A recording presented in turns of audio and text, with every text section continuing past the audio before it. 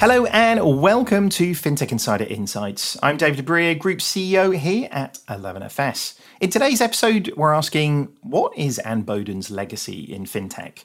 Our FinTech world has been rocked by the news that Starling Bank's founder and CEO Anne Boden is stepping back 9 years after founding the company.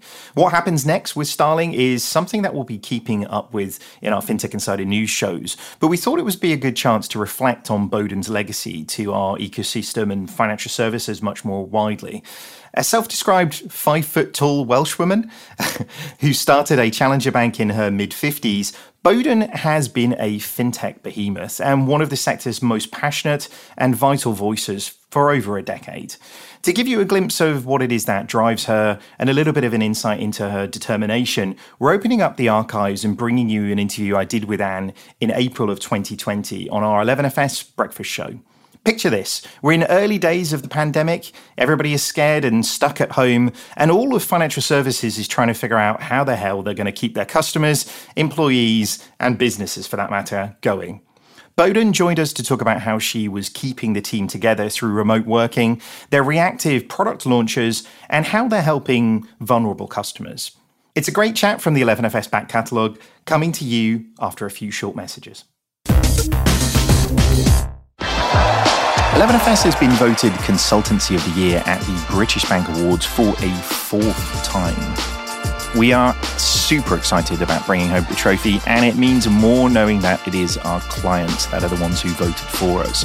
Digital financial services may only be 1% finished, but we're working with banks, fintechs, and everybody in between to chip away at the 99% still to go. And moments like this really tell us that we're on the right track. If you want to work with an award-winning team to build game-changing propositions, then let's chat. 11FS Ventures is home to industry experts across embedded finance, customer experience, digital strategy, bank building, and so much more.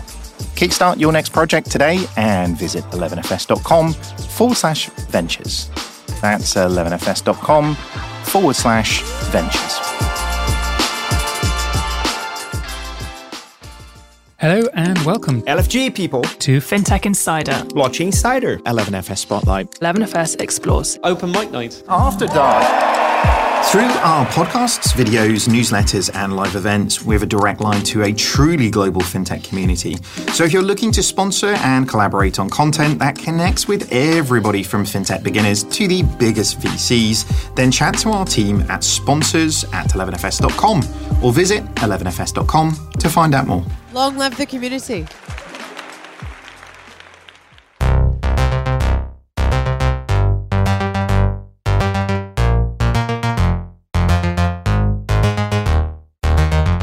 Welcome to the FinTech Insider Breakfast Show, a show from the folks from 11FS bringing you the breaking news around fintech and banking landscape. As we're all going to be cooked up over the next couple of months, we thought we would try and give you guys something to start your day off just a little bit brighter. Today, we're definitely going to be doing that. We're thrilled to be joined by Anne Boden, who is the founder and CEO over at Starling.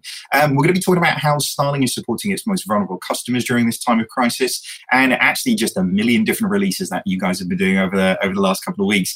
As always, we love kind of getting those questions over on LinkedIn, so feel free to sort of pop those into the chat. But Anne, thank you very much for getting up early. Thank you very much for joining me. How are you doing? Good morning. What a lovely morning, and thank you for inviting me on the show. Yeah, well, great to have you. For anybody who doesn't, I mean, they've got to be living under a rock after the last sort of 5 years of work. But for anybody who doesn't know you, give us a brief history of Anne Boden. Well, I'm a computer science graduate that started in banking in the early 80s. And after a long career working for all the big banks, I decided in 2014 to quit my job to start a new bank. And since then, it's been 6 years, and Starling has been a wonderful experience, reinventing banking. Yeah, well, I mean, and it's gone rather well. I mean, I was at the British Bank Awards the other night, and I think you guys pretty much picked up every award, which so it's going pretty well right now, isn't it? It's going really well, and it's really sort of, I have to thank my great team for getting us to where we are today. Starling's very ambitious. We're very technology driven. We're very customer focused. And we have the chance in this crisis of pulling all that together to do something very, very different and creative for our customers. So let's sort of get into that then. I mean, I should say there's loads of people kind of jumping on this on LinkedIn this morning from seemingly, as always, from around the world. So everybody on LinkedIn, thank you very much for joining us this morning. Let us know in the comments where you're joining from this morning. It's always good to kind of know where people are kind of getting in from. But on that, when you say around coronavirus, Anne, then, I mean, how is it affecting you guys at Starling? Because, I mean, you guys have been sort of born into the digital age, so I imagine a lot less impactful for you than it has been some of the really big traditional organizations. But how has it affected you guys at Starling? Well, we took it very seriously and tried to get as many people as home as quickly as possible. We now have 3 offices in London, Southampton and Cardiff. And we are now working from home, apart from a handful of people that go into the London office to check things. So we are working remotely, and it's very successful. Looking back to my sort of previous life with lots of big banks, I don't know whether we would have been able to achieve that. We operate in the cloud. Everybody's very technology literate. We're good at working from home. We're good at using all the technology at our disposal. And things are pretty well organized. We have a whole period of doing things to communicate with our staff. For example, I talk to all 900 people 3 times a week on something called Ask Anne, where we communicate with everybody and people can ask questions live. We also have a series of programs such as Never Home Alone, where we actually have a program where we help people with their mental health, their sort of nutrition, their physical health. And we have lots of speakers that talk to people about how we can survive in this very different environment.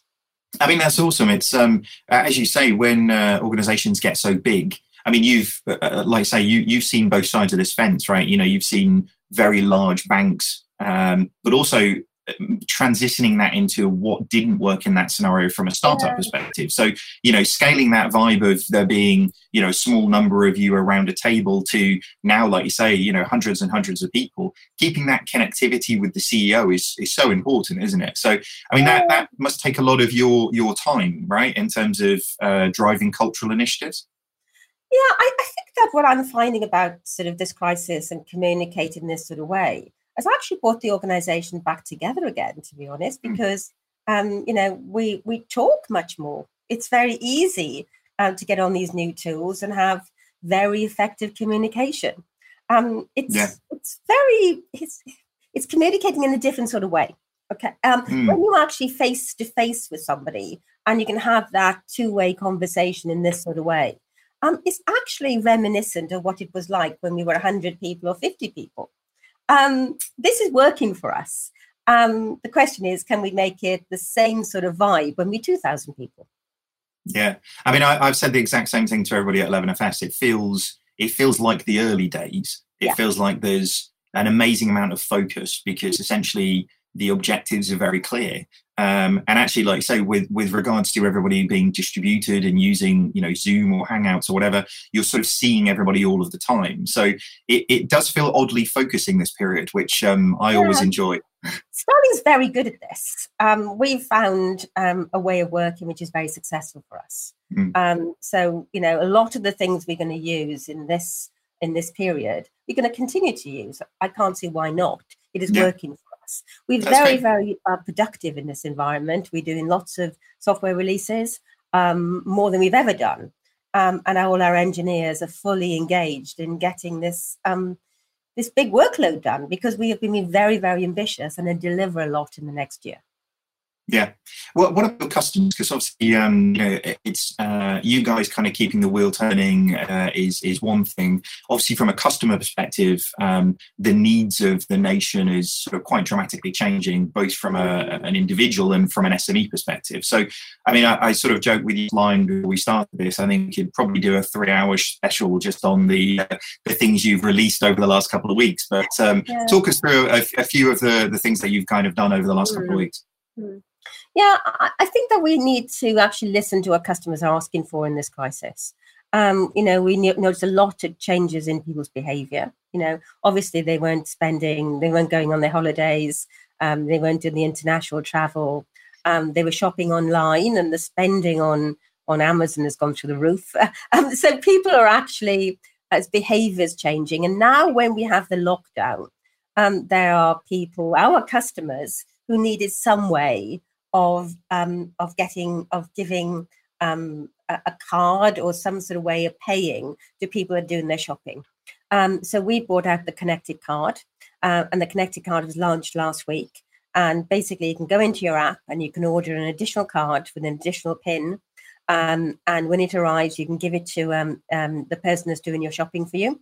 They can go around and they can spend on the card for groceries and on certain shops. They can't go off and do the spending online or whatever.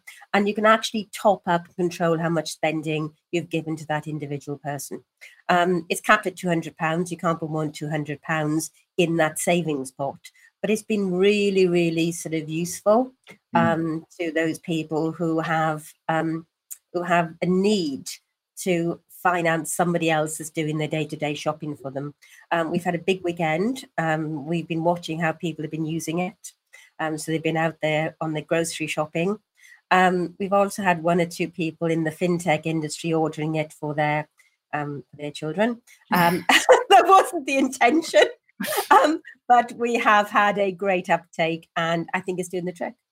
Yeah, I mean, it's an interesting one, isn't it? Controlling spending to any other third party. It's the equivalent of, back in the day, somebody giving you their current account to get some money out of the cash point, isn't it? But without all of the controls for those things, then actually that can get hand really, really quick. And you can see that for lots of different types, can't you? The nanny or the childminder of any description, or the use case runs and runs. But I mean, this is again a very elegant customer result.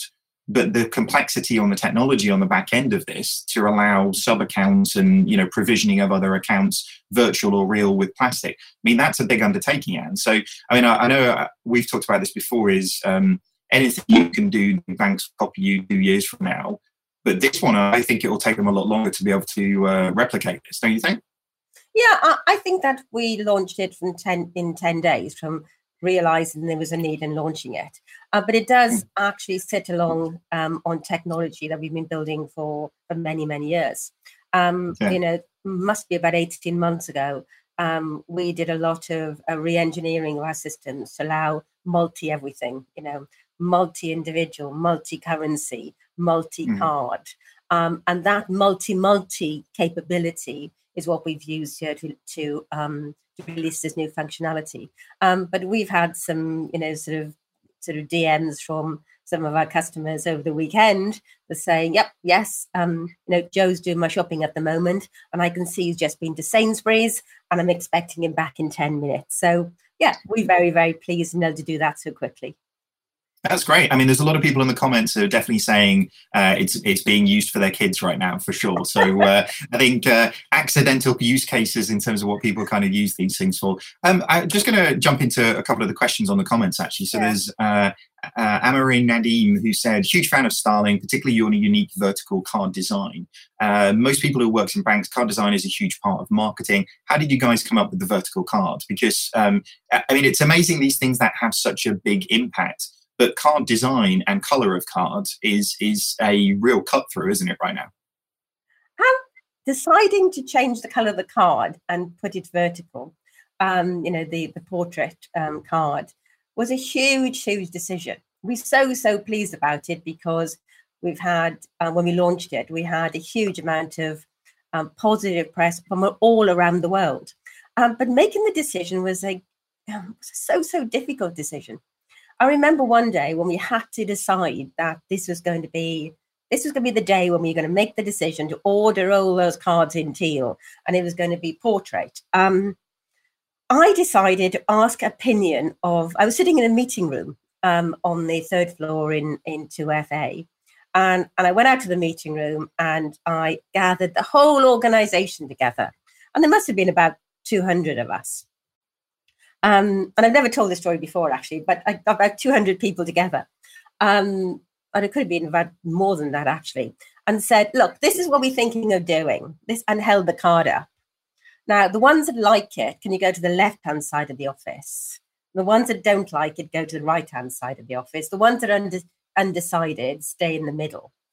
And that's how we decided. An old-fashioned Oxford debate. That's nice. I like it. Yeah, it was a big decision for us. And it was a great decision, the best decision we've made.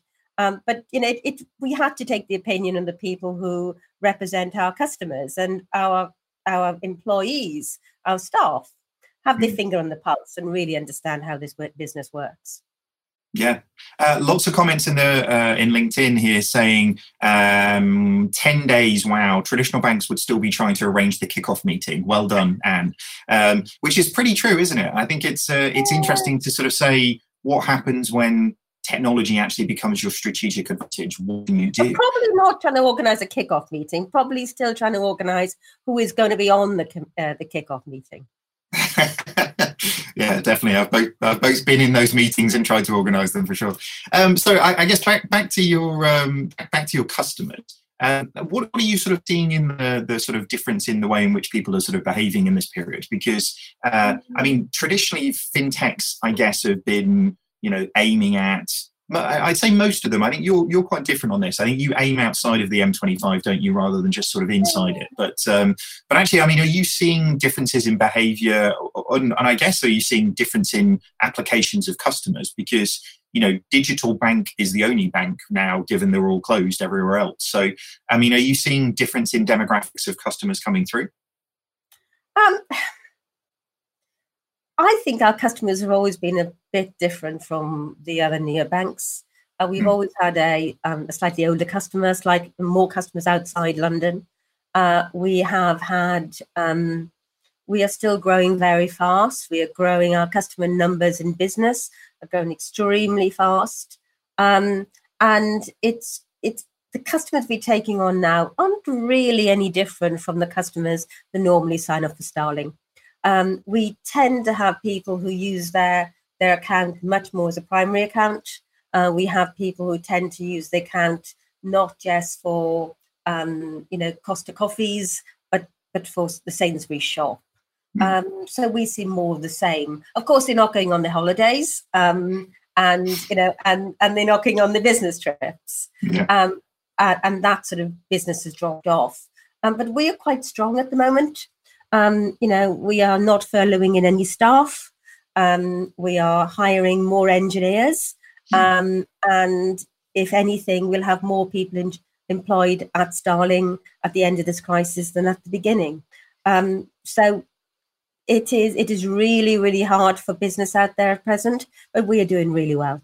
Well, that's great. I mean, and for everybody working at Starling, that's a really good sign. Well-funded organisation, moving forward, hitting KPIs.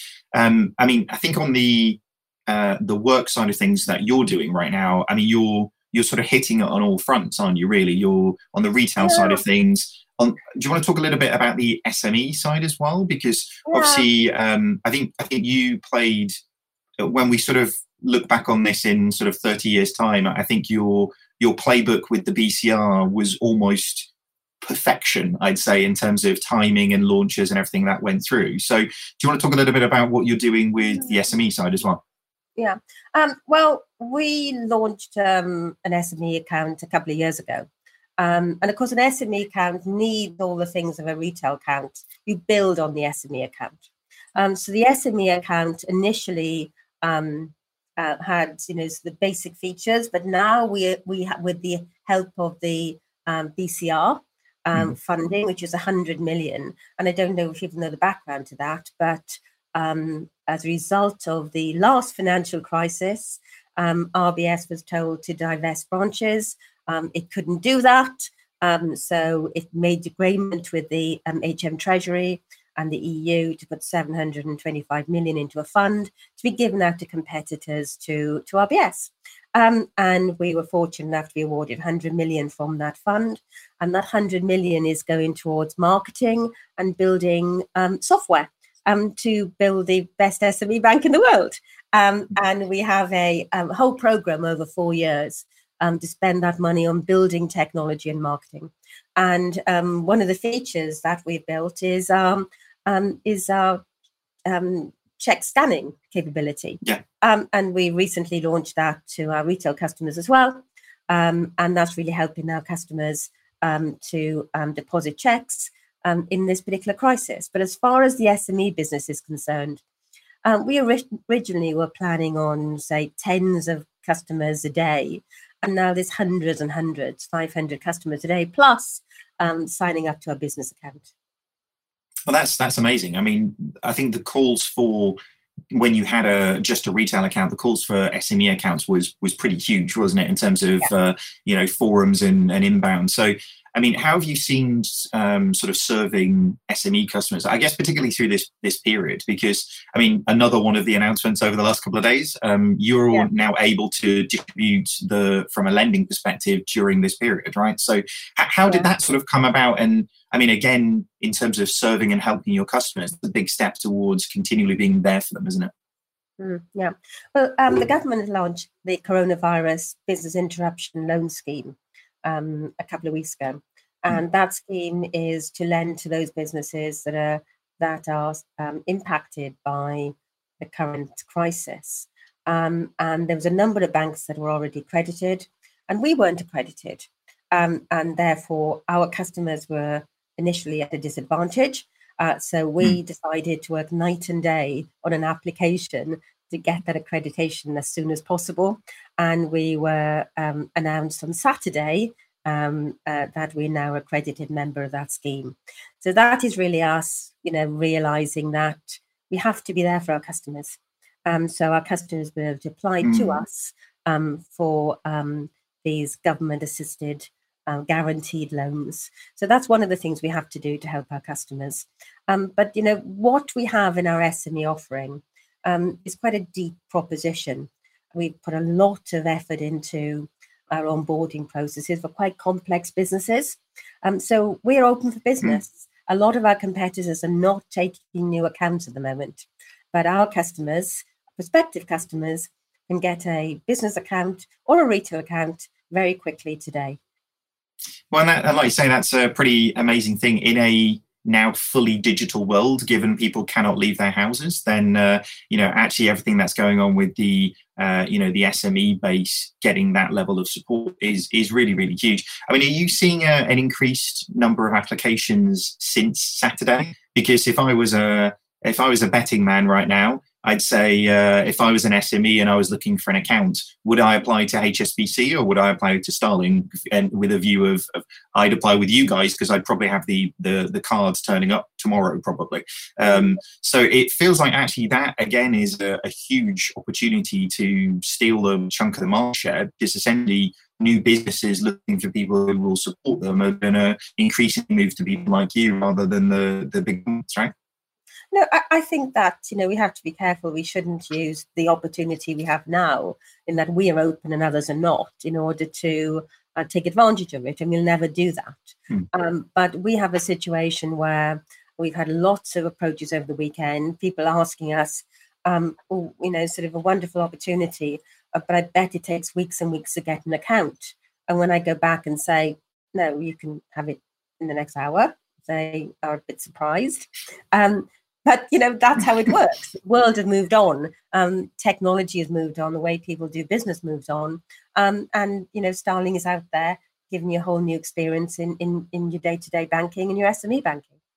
No, that's, again, it's awesome. I mean, the thing I want to sort of touch on as well, Anne, is like, I think for your internal, like the way you set yourself up is a great sort of success in terms of culture and change. What you're doing for customers is huge. But maybe just sort of touching on you for a second, because I mean, I chatted to you about this just before we sort of went live, and I mean, I sort of pride myself on sort of working harder than anybody else around me.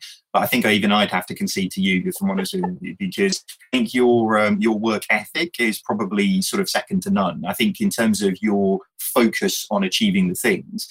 I mean, how do you stay so focused during this time, but any time? I think I've always had a job I love. I think that it's great to do a job that really matters.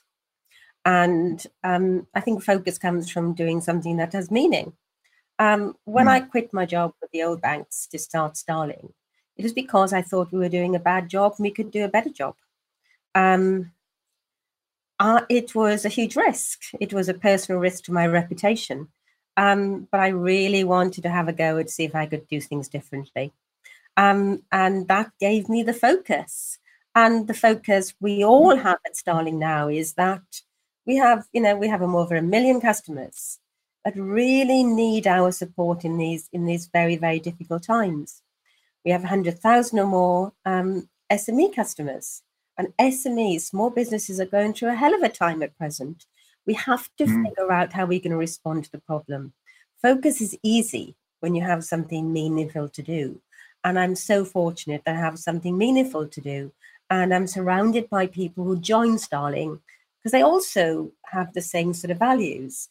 And they believe that technology and focus and really thinking through difficult problems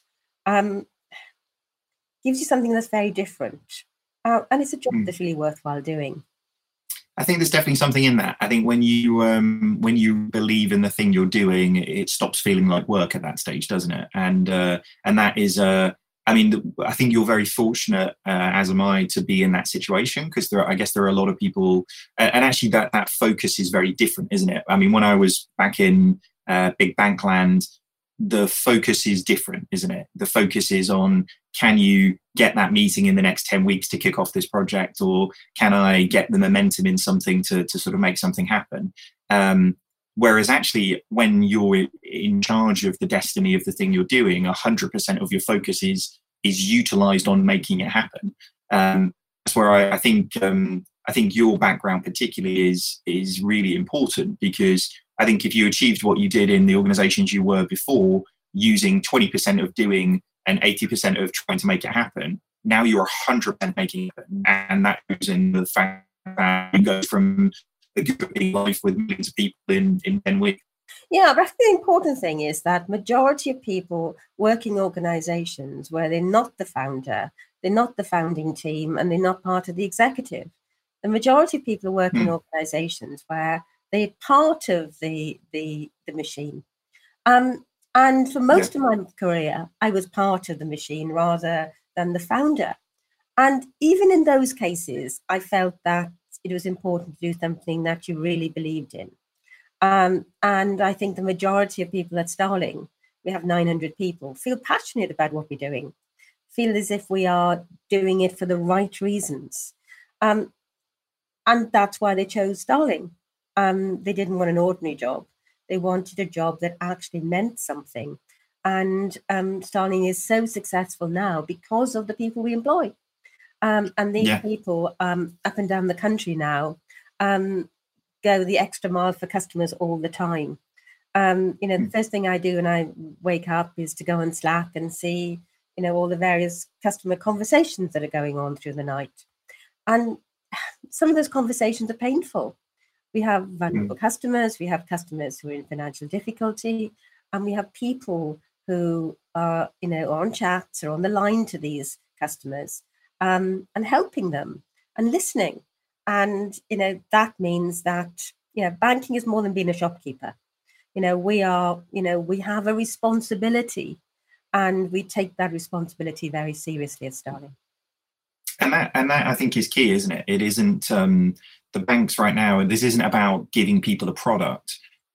This is about the service that you provide day in, day out. And like you say, that is supporting some of the most vulnerable people, isn't it?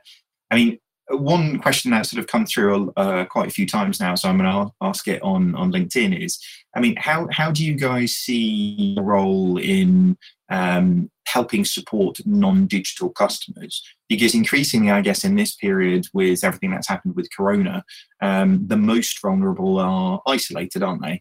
I mean, my mum's, really unwell. She's very, very isolated now. She can't leave the house for the next, 2-3 months or whatever. How do you see educating sort of more vulnerable people on digital becoming more and more of a ask for you guys? Because there's a lot of people there with probably a lot of funds, and that seems like quite a big opportunity from a customer base side of things. Yeah, I think we have to be very pragmatic in that we know what we're good at is Starling, and we're good at giving technology-enabled apps, which are very easy to use, to the people who sort of live in this world of lots of technology and lots of devices. I think it'd be very arrogant for us to think that we can take on the job of educating a whole host of people who don't inhabit this world. I think we can give the tools to the people who use our product to help other people. But I wouldn't be arrogant enough to say that we can solve all world problems. And I think that is a really, really tough one. But, let's just be careful about how wide a range of people are using Starling. We have customers in the 90s. And just because you're in your 70s, 80s, 90s, doesn't mean you're not tech literate. And lots of people now are using all that new technology. And we see that lots of people will start having lots of devices in their home to communicate with their relatives in this lockdown period. Perhaps some of those people will start using Starling as well. Very good. And well, I mean, as I said earlier on, I think me and you could have talked for 3 hours. So over this lockdown, we'll probably have to get you back and answer some more of these questions. I think what I would say, Anne, is go and have a look at the comments. There is so much love for what you guys are doing. There's some really good questions that we haven't had the time to quite to get to. So I'd encourage you to go and see if you can answer a few of those. But it's coming to the top of the hour, and I'm sure you've got something to go and do from 9 o'clock. So I really should kind of let you go. And thank you very much for joining me. Where can people find out more about you and more about what Starling's up to next? Yeah. Well, Starling Bank. Look at our website, starlingbank.com.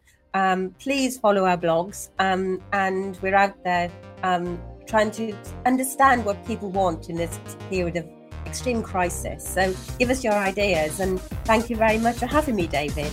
Have a nice day. No problem at all. Yeah, thank you again for joining me, Anne. Really great to chat to you. Thank you very much. Bye. Bye.